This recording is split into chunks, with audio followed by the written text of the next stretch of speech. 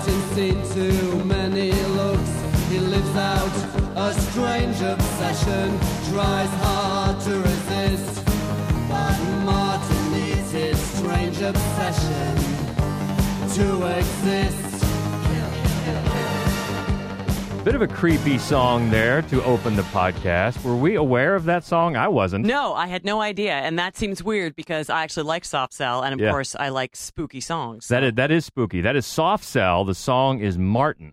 Not as well known as Tainted Love, their big hit, but there's a reason we're playing that song, and we'll get to that as we do the Fright Club podcast. Welcome, I'm George Wolf. I'm Hope Madden. And this is Fright Club, and we are from madwolf.com. Be sure to check us out for all the recent movie reviews and shenanigans and overall fun on the webpage there. And speaking of fun, we have to thank a little extra special thanks to our buddies at the Gateway Film Center this past week, but we really can't say why. No, we cannot. It's a big secret, but I just can't thank the guys at the Gateway Film Center and I mean everybody at the Gateway Film Center for helping me out this week. I was a big pain, and I didn't mean to be, but they were awesome, and mission accomplished, so thank you so much. So is this something, will we ever be able to tell the tale? Is there a moratorium that will expire on this information? I don't know. I may eventually say something in a couple of weeks out, we might cover something or other that's related, and maybe it'll slip. I don't know. Yeah, the only reason we don't want to, because some people that we like, if we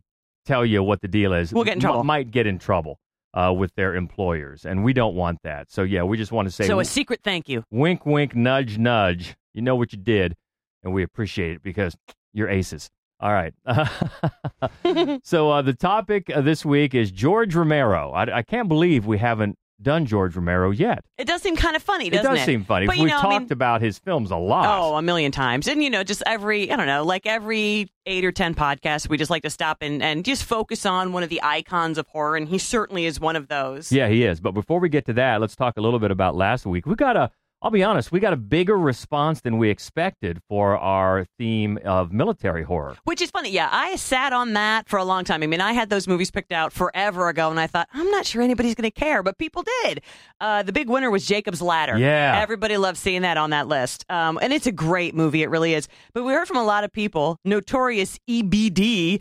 Hey, welcome. I don't think we've heard from you before, actually. I like that handle. Yeah, it's awesome. Pointed out that they're remaking Jacob's Ladder, and all of us together, EBD, George, me, we're a little concerned about it. Fingers crossed. But... Well, when you say you're remaking a movie that we really like, that always gets your back up a little bit to say, well, but sometimes it could come out true. well. Absolutely. We try to reserve judgment. It's but true. I'm with you. I'm a little skeptical of that. But yeah, a lot of love for Jacob's Ladder, because that's one.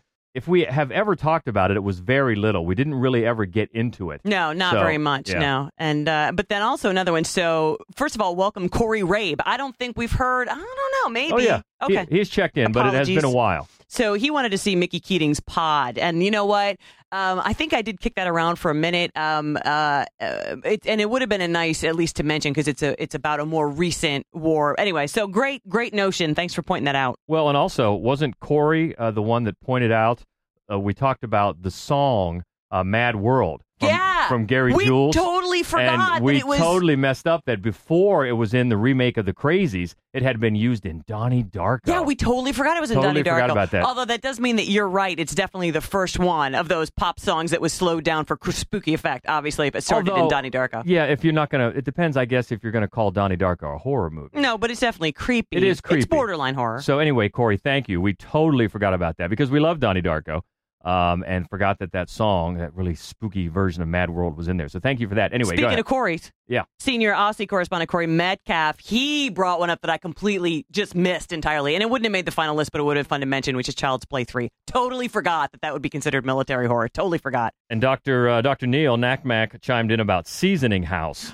I have to admit, I have intentionally not seen that film. And he does kind of recommend it. I mean, it's grim and grisly in a particular way that I don't like to sit through, but he says it's kind of worth it. And then also, he had some recommendations for this week's list. Oh, he did for the Romero list. And he chimed in about all of these, or what did he say? No, he had a couple that he was hoping to see that he's gonna probably see. So no spoilers, Neil, but it's gonna work out for you. Because I think what we found in this countdown, I don't know if you agree, that when you're getting even 5 Romero movies. You get 1, 2, 3, okay, and then it starts to slide off the cliff a little bit. Well, I mean, I wouldn't go slide off the cliff, and this is the same way with a lot of, I've looked at it, sort of putting together a list like this for a lot of filmmakers, even the great ones, John Carpenter. I mean, even the great ones, you get 2 or 3 that are like slams. Yes, absolutely. And then you find that you have like 7 or 8 movies that you're sort of bouncing around for the last 2 slots that are, okay, they're all right.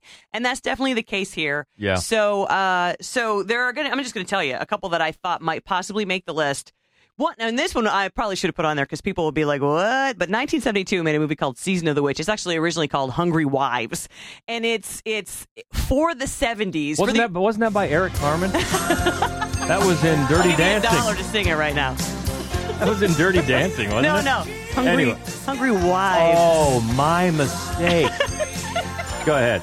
So it's not great. It's very heavy-handed with its social commentary, and it's a early 70s stab at feminism. But I've always enjoyed the movie Season of the Witch. There are like 90 movies called Season of the Witch. I like Romero's. It almost made the list. A couple of others that almost made the list. Early 70s stab at feminism equals braless. There's, epic bralessness. Rampant bralessness in this film. Love the 70s. Love the 70s. So anyway, there are a bunch in here that I think people might be expecting, and then there are others, I don't know, that maybe we'll just mention as also Rands. Okay.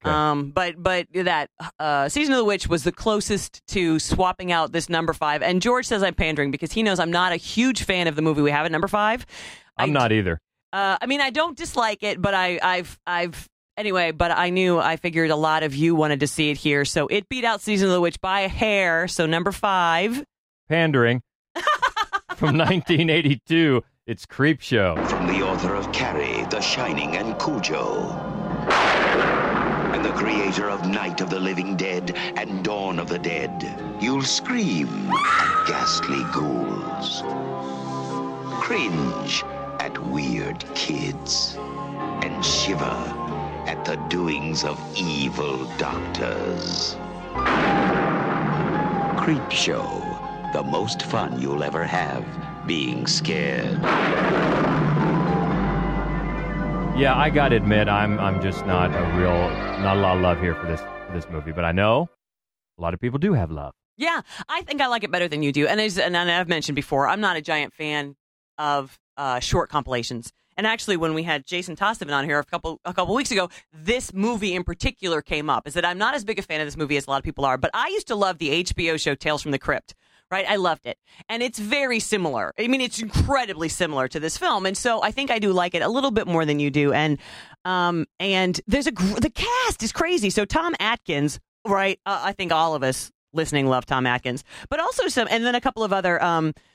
Stephen King is in it, Galen Ross, a couple of other horror people, Adrienne Barbeau, people that you're used to seeing in horror, but then some great, right? Hal Holbrook, Leslie Nielsen, Ted Danson.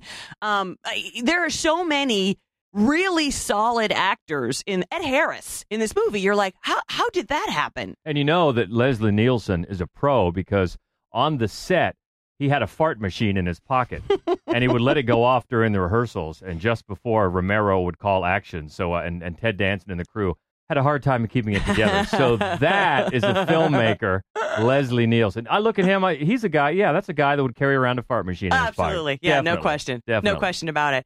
And, and as the anthology type thing goes, what I think that Romero really brought to this, there had been a lot of anthology type horror films before 1982.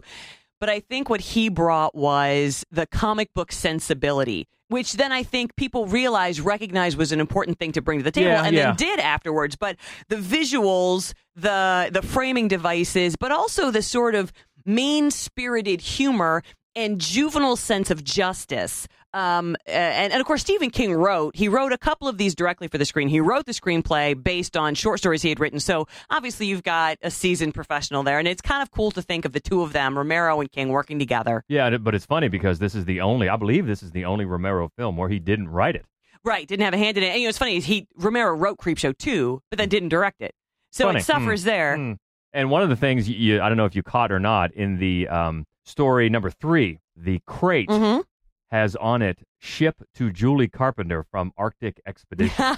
Nice. Which is a little nod to The Thing. Little nod. Wink, wink, nudge, nudge. So I love those little Easter eggs, I guess you'd call it, if you'd call that an Easter egg. But yeah, I can't say that I'm down on anthologies totally, but this one, just does. I give you that, though. I definitely think that Romero brings the comic book sensibilities, which are important. But maybe I have to watch it again. I don't have a lot of great memories Here's of what this. I think. Here's what I think is that he nailed the tone. He nailed the appropriate tone for this, right? It just isn't our bag, right? It's a comic book style. It's you know what I mean? And he did a great job with it. And a lot of the, there's something memorable about a lot of these. Actually, the Leslie Nielsen one, that was always my favorite. And then the last one, they're creeping up on you? Right. Before they go back to the epilogue, they're creeping up on you, the one with the bugs.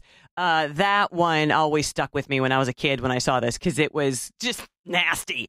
And, of course, you have to say after watching this that Stephen King, stick to writing, my friend. Yeah. Please do that. But also Galen Ross. Did you mention Galen Ross? Okay, because she's a George Romero regular. Romero regular favorite that we'll talk about a little bit later. So that's number 5, a very half-hearted recommendation, I guess. No, not all right. half-hearted. Okay, all no, right. but For me. there were a couple of others. So, there were a couple of others that are mediocre films.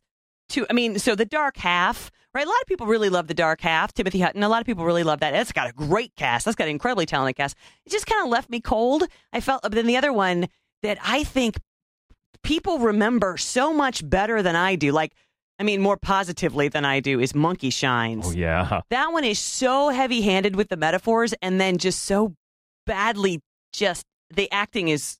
Although I always did kind of like the poster.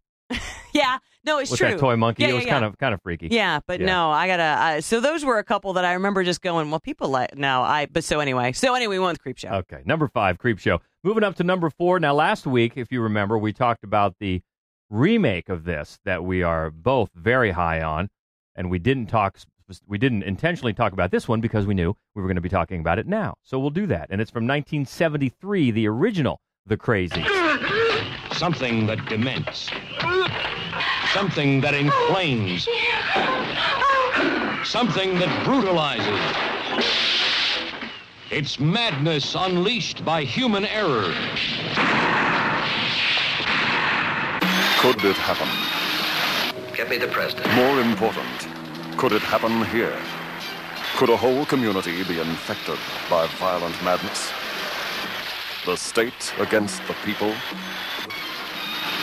You had better see The Crazies. This is the first horror movie he made after Night of the Living Dead. And, what's fascinating is because if you think about it in the time that it came out, Night of the Living Dead established the zombie genre. It established it, right? It stole it from the idea of sort of the voodoo, mindless, sort of Walking Dead creature that somebody else controlled, and it turned it into something else entirely. But so what he did with The Crazies is basically take this same concept, right, of a mindless, uncontrollable horde, but he made it more political and more unpredictable because what happens is there's a chemical spill, right? Military blunder caused a chemical spill in a small Pennsylvania town, and those who are contaminated lose their minds. They go insane. And it's a fascinating idea for a movie.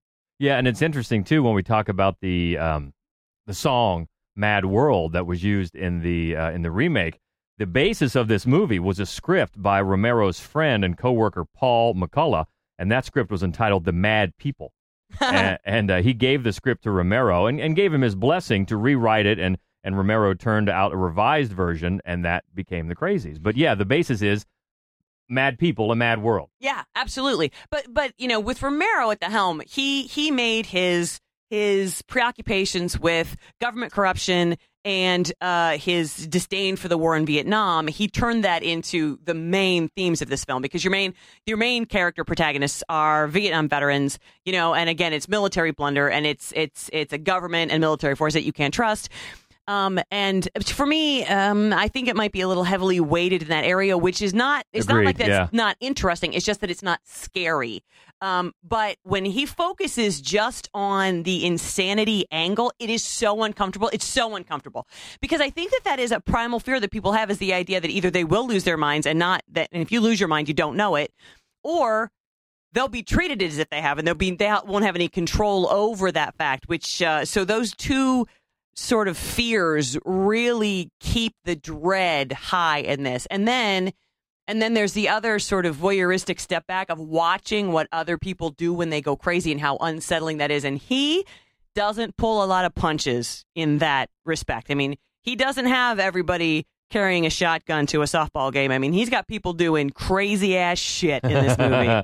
Well, I agree that I think it gets a bit heavy-handed in that message, but you have to step back and look at it. It was 1973, and the Vietnam War was coming to an end. Yeah. Things were really coming to a head politically, with the younger people feeling that they really had a hand in ending this war. Yeah. And so I guess you can kind of see it, why he might have done that. But I think that, so I guess we're kind of giving it a pass on that, considering the context, considering the time. But I think you're right about that. But also, you're right in the way the other themes work, and the dread and the different ways that you can be affected by the crazy. Yeah.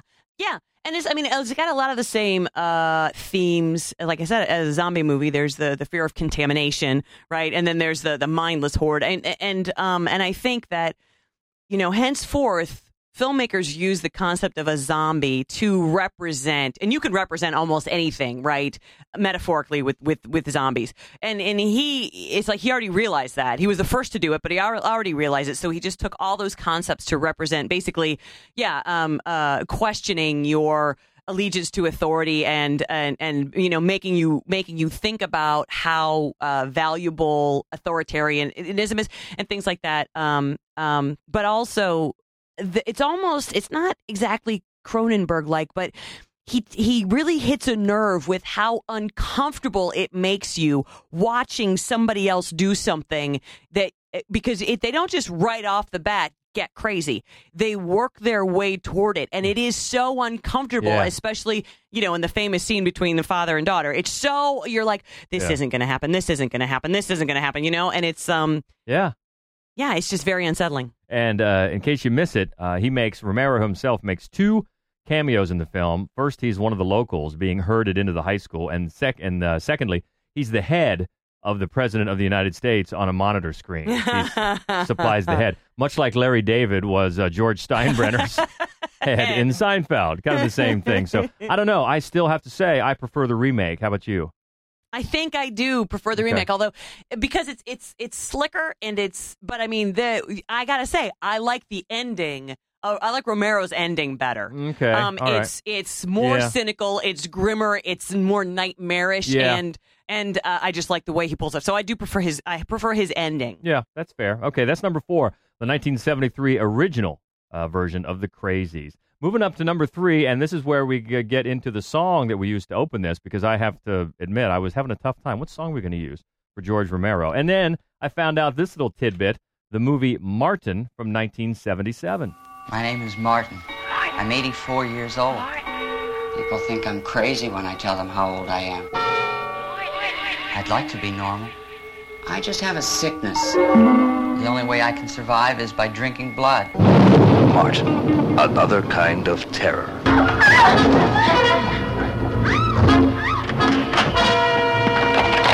From the director of Night of the Living Dead.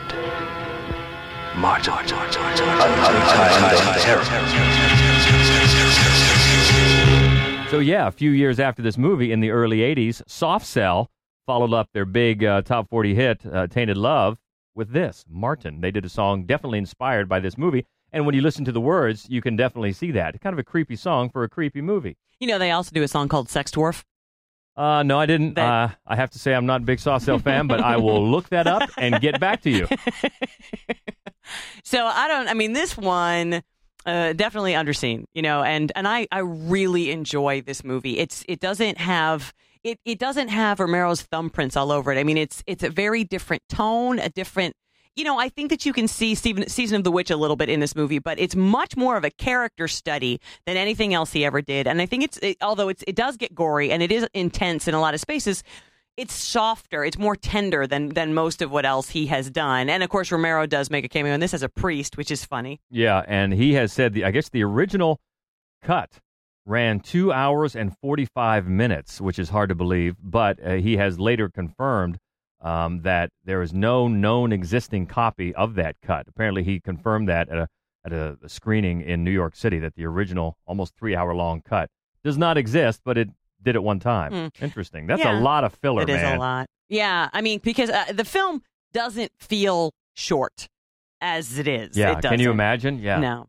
But Yeah. I mean, I love the way that, so Martin, kind of a lonely young man, he's being shipped off, we don't know where from, to go live with his curmudgeonly old uncle in Pittsburgh.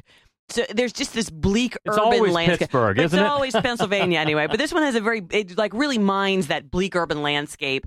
And Martin kind of has these dreams of like mobs with pitchforks and, candelabras and cloaks and everything. And you think that it's just dreams until the uncle, who is Martin is more of a whimsical sort of dreamy character, but the uncle is not. He says that he's not Martin's uncle. Martin is one of his older ancestors and is actually in his 80s. So you start to think, well, is Martin crazy because he clearly thinks he's a vampire? Or are these really memories, and is he actually a vampire? And then that whole sort of storyline is set inside. So the uncle and his daughter live there, and the daughter is just this nice, sweet person dating Tom Savini, who's not a good boyfriend. Anyway, and you just, it's a character study. You watch things kind of unravel. You're never 100% certain, is Martin crazy or is Martin a vampire? But what he is, John Amplas plays Martin. He's a very sweet, lonesome, sympathetic character. So no matter what bad things he does, and he does some bad things, you can't root against him. He's almost like a, Norman Bates. You're like, no, he's not a bad guy. Yes, he killed some people, but you just don't want him to get in trouble. Yeah, and this movie changed in a couple of drastic ways from when it first got into production. Originally, Romero's original script had Martin's character as an older person who was already established as a vampire, kind of struggling to live in the modern world. But then Romero saw John Amplas in a play on stage and was so impressed by the actor that he rewrote the character specifically with Amplas in mind, and then made Martin a younger and a much more innocent character.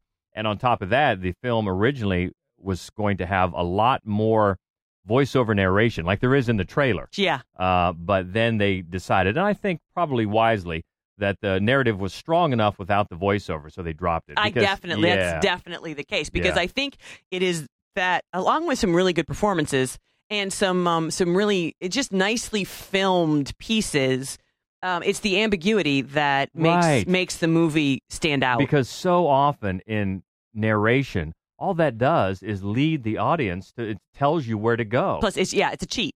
It's a cheat, and it supplies so much that is much more effective when you discover it for yourself. Exactly. And get, like you said, a little more ambiguity in there is almost always the better way to go. So I definitely think so in here as well. And yeah, John Amplas pops up. Well, he pops up in a couple more of the movies we're going to talk about on the rest of this list, but he quickly became a Romero favorite. Yeah. I mean, and you always love that because, Romero fans, we watch all of his movies, right? We watch them all. And we love to see, who's going to pop up as the televangelist on the TV, and who's going to be, who's going to be zombie number 9, and who's going to be the elevator operator or whatever. It's just always fun to see the same, character actors show up in different but memorable scenes. Yeah. So that is Martin, one that I wasn't really too familiar with, and certainly wasn't familiar with the song before looking into it, but that is number 3 from 1977. So 1 and 2 are going to have some sort of the dead in the title. That's a given. And at number 2 from 78, Dawn of the Dead. Night of the living dead has ended. Dawn of the dead is here.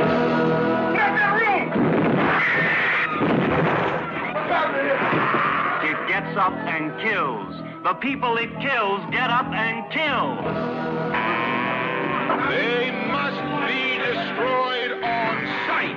When there is no more room in hell, the dead will walk the earth. Dawn of the Dead. Dawn of the Dead makes number 2, and that means there were more than a few of the Deads that didn't make it at all. Right, and I don't know how many people are going to be unhappy about that, because I think we can all agree that the Dead series probably went on longer than it should have, and in fact, I bet there are a lot of people who are not that familiar with the whole series, because there's, of course, After Dawn of the Dead came Day of the Dead, then came Land of the Dead in 2005, then came Diary of the Dead in 2007, and then came Survival of the Dead in 2009. And each one is successively worse than the one before it. I did not mind Land of the Dead, but it's not great. Day of the Dead, was another one that I flirted with in number 5. But I think there are a lot of great things about it.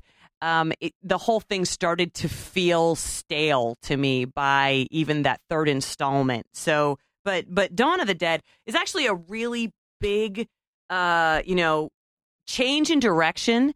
And Dario Argento and Tom Savini worked alongside Romero in that film, and you can really feel their presence in that movie so much. So it's very political. Again, it's very much sort of a finger wagging at 80s consumerism, and that's clearly all Romero. But there's also the vivid gore and blood that is Argento, and also Savini, because he's the FX guy who put it all together. Very much so. And Argento influenced this movie because Argento heard that when Romero was contemplating doing a sequel to Night of the Living Dead, he insisted that Romero come out to his native Rome and write the script without any sort of distractions at all. So Romero did that and knocked out the script in 3 weeks. And I guess Argento read the script as it came out, but he left all the writing to Romero, and Argento also provided most of the film's soundtrack. And in return for the rights to edit the European version of the film, he assisted in raising necessary funds. So he was he insisted. He didn't have anything to do with the writing, but he was involved with the creation, you might say, because he was a big admirer. And that's, like you just said, easy to see. Oh yeah, you can see Argento all over this movie. And actually the fact that he did have such a hand in the score, because Argento scores are, which are usually goblins, but I mean, one of his movies right away. And so there's so many ways that you can just feel his presence in this movie, which is interesting because it kind of bridges the American zombie film. And, by the 80s, Italians were making their own zombie films, Lucio Fulci in particular, and they were much gorier and much more colorful. And there were all the entrails, which that made an impression in this one because it's very gory. There's a lot of entrails, and it's, of course, the original is black and white, so this one is in color.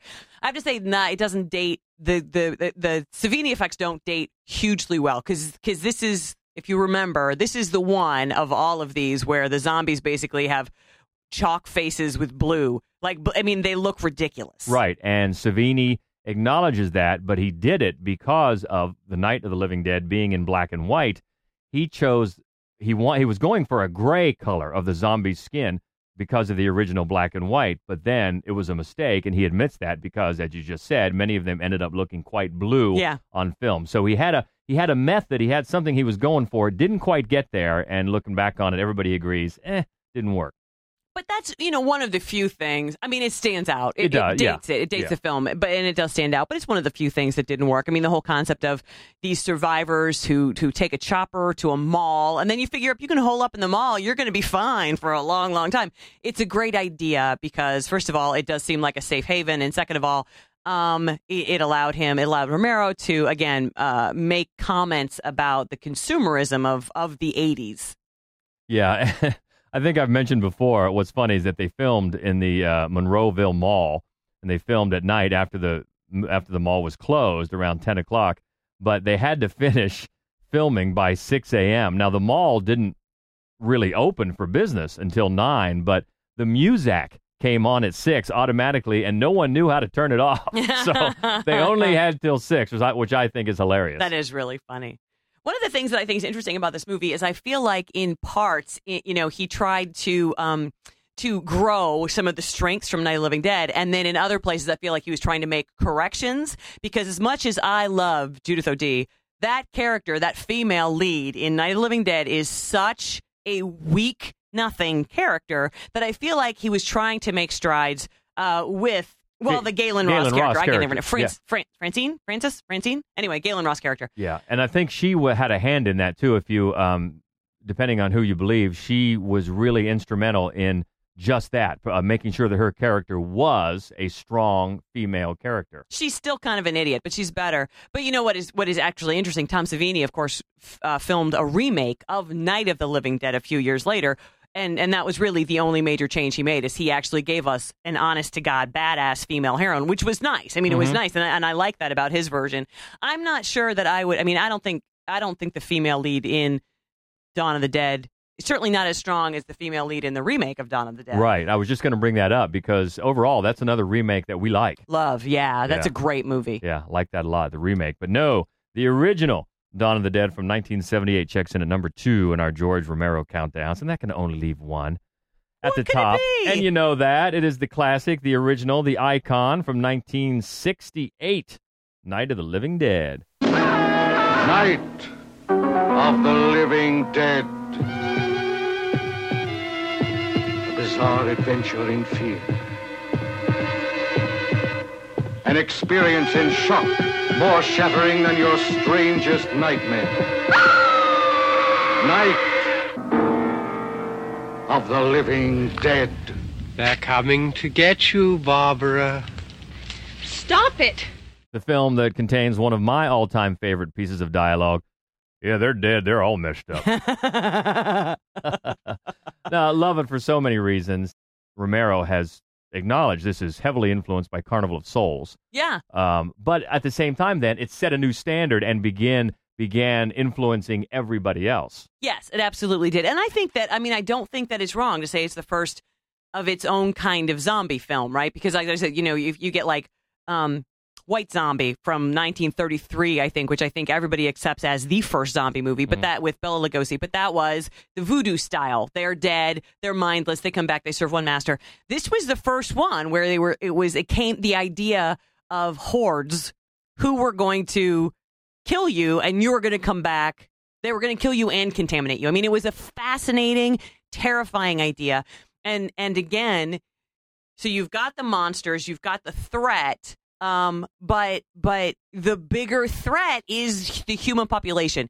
That has influenced so many sci-fi and horror films since that came out. You can't. I mean, you can't count them. It's one of the biggest influences on horror of any concept that anybody's ever introduced. Yeah, and then you cannot overstate the effect of Dwayne Jones, a black man in the lead role. 1968. Think about the civil unrest that was going on, and we've talked about this before. And Dwayne Jones apparently being such a thoughtful, intelligent man, and heavily influenced. He's a PhD, a college professor. Yes, just a very, very impressive man, and brought things to the role. Now, you know, Romero has said that he wasn't going after that social commentary in his casting of Jones. It's just that he was just the best actor. And you've said before on this podcast, you don't know how much you buy that. Right. But regardless, the fact is, it makes it on the screen.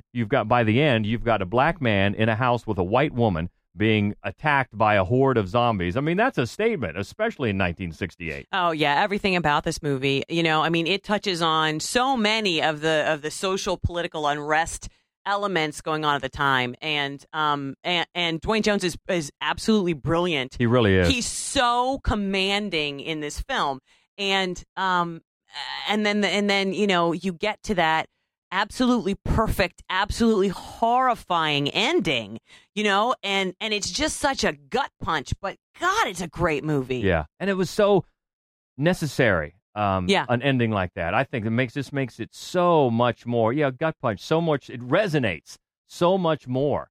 That it achieves that iconic status, and probably why it's hung around for so long. And you mentioned the performance; it is great. And even though you don't like the character, I mean, Judith O'Dea, we love her. She's adorable. Yeah, we got a chance to meet her at Horror Hound one time. She is a pip, as we've said several times. Yeah. Oh, and you know what I just noticed too.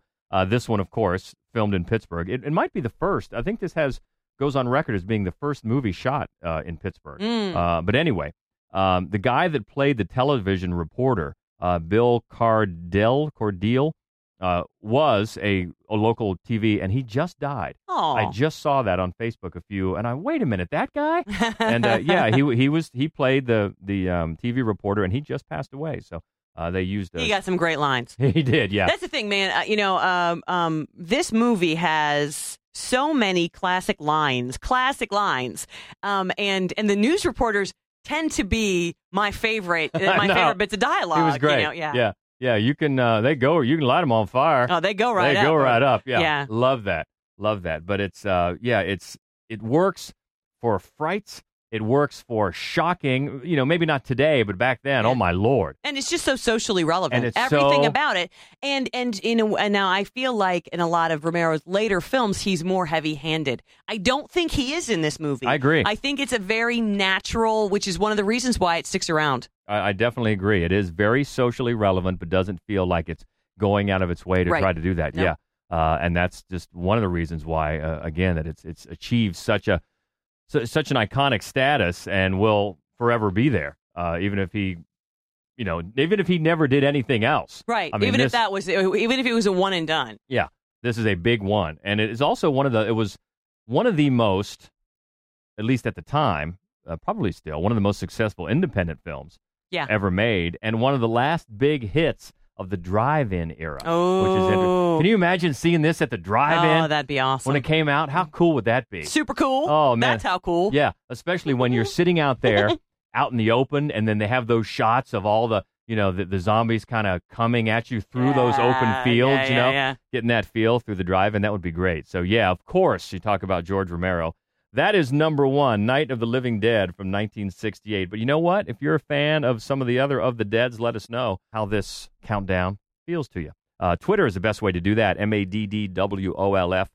Keep the conversation going on Twitter, and we got to give a little shout-out once again to the next edition of Fright Club Live. We're very excited about this. It's coming up very soon, August the 10th, Wednesday, right back at Gateway Film Center, High Street in Columbus, Ohio. We are going to show Martyrs on the big screen. Can you handle it? I can't wait. I can't wait. And I do think that this is going to be a tough one for a lot of people, but you should, you know what? Gird your loins and come out for it, because it is a great movie. It's not just one of those like tests of character. Oh, I've made it through. It's a great film. Yeah, it's going to be good. And we are working on those Martyrs merit badges for everybody that does make it through. And of course, as usual at Fright Club Live, we'll tape the podcast live in front of the crowd, and we're going to talk about See the Original, Not the Remake. That's right. That's going to be our list. That should be a goodie, too. So looking forward to that. Also, Saturday Screamer. Hope has the Saturday Screamer edition, featurette every Saturday, screenrelish.com. Yeah, especially recently, I have tried to draw attention to some horror films that have come out in the last 2 years that may have flown under the radar, that are really, really worth looking. Now, that's not what I always do, but that's what I've done the last couple of weeks, probably what I'm going to do for maybe the balance of the summer. All right, good stuff. And we'll always post those on our Facebook page as well, which is at facebook.com/Mad Wolf Columbus. So a lot of ways to check in. Next week, what are we doing next week? You know what? I'm kind of up in the air. Here are our thoughts. So let us know. Let us know which one you're looking for, okay? When Animals Attack is an option, right? Wicked Steps. So stepmother, stepfather, stepsister, stepbrother, Wicked Steps. That's another one I'm kicking around for next week. But here's the one I'm really leaning toward. And this is inspired by our senior Old Lady Bush correspondent, Bridget's tattoo. Mm-hmm. So I'm leaning toward best horror movie dance scenes. Oh, yes. So tell me. Somebody choose for me. Which of those three are we going to go with? All right, there you go. Let us know on Twitter, @MadWolf. Is it going to be Wicked Steps? Is it going to be When Animals Attack? Or is it going to be horror movie dance scenes? A couple come to mind right off the bat. I know, but is that too niche-y? Would people even care? It's niche-y, but so what? We can get niche-y. Get niche-y with the best of them. All right, let us know. Until then, I'm George Wolf. I'm Hope Madden. And this is the Fright Club Podcast. Stay frightful, my friends. And stay niche-y. Martin needs his strange obsession to exist.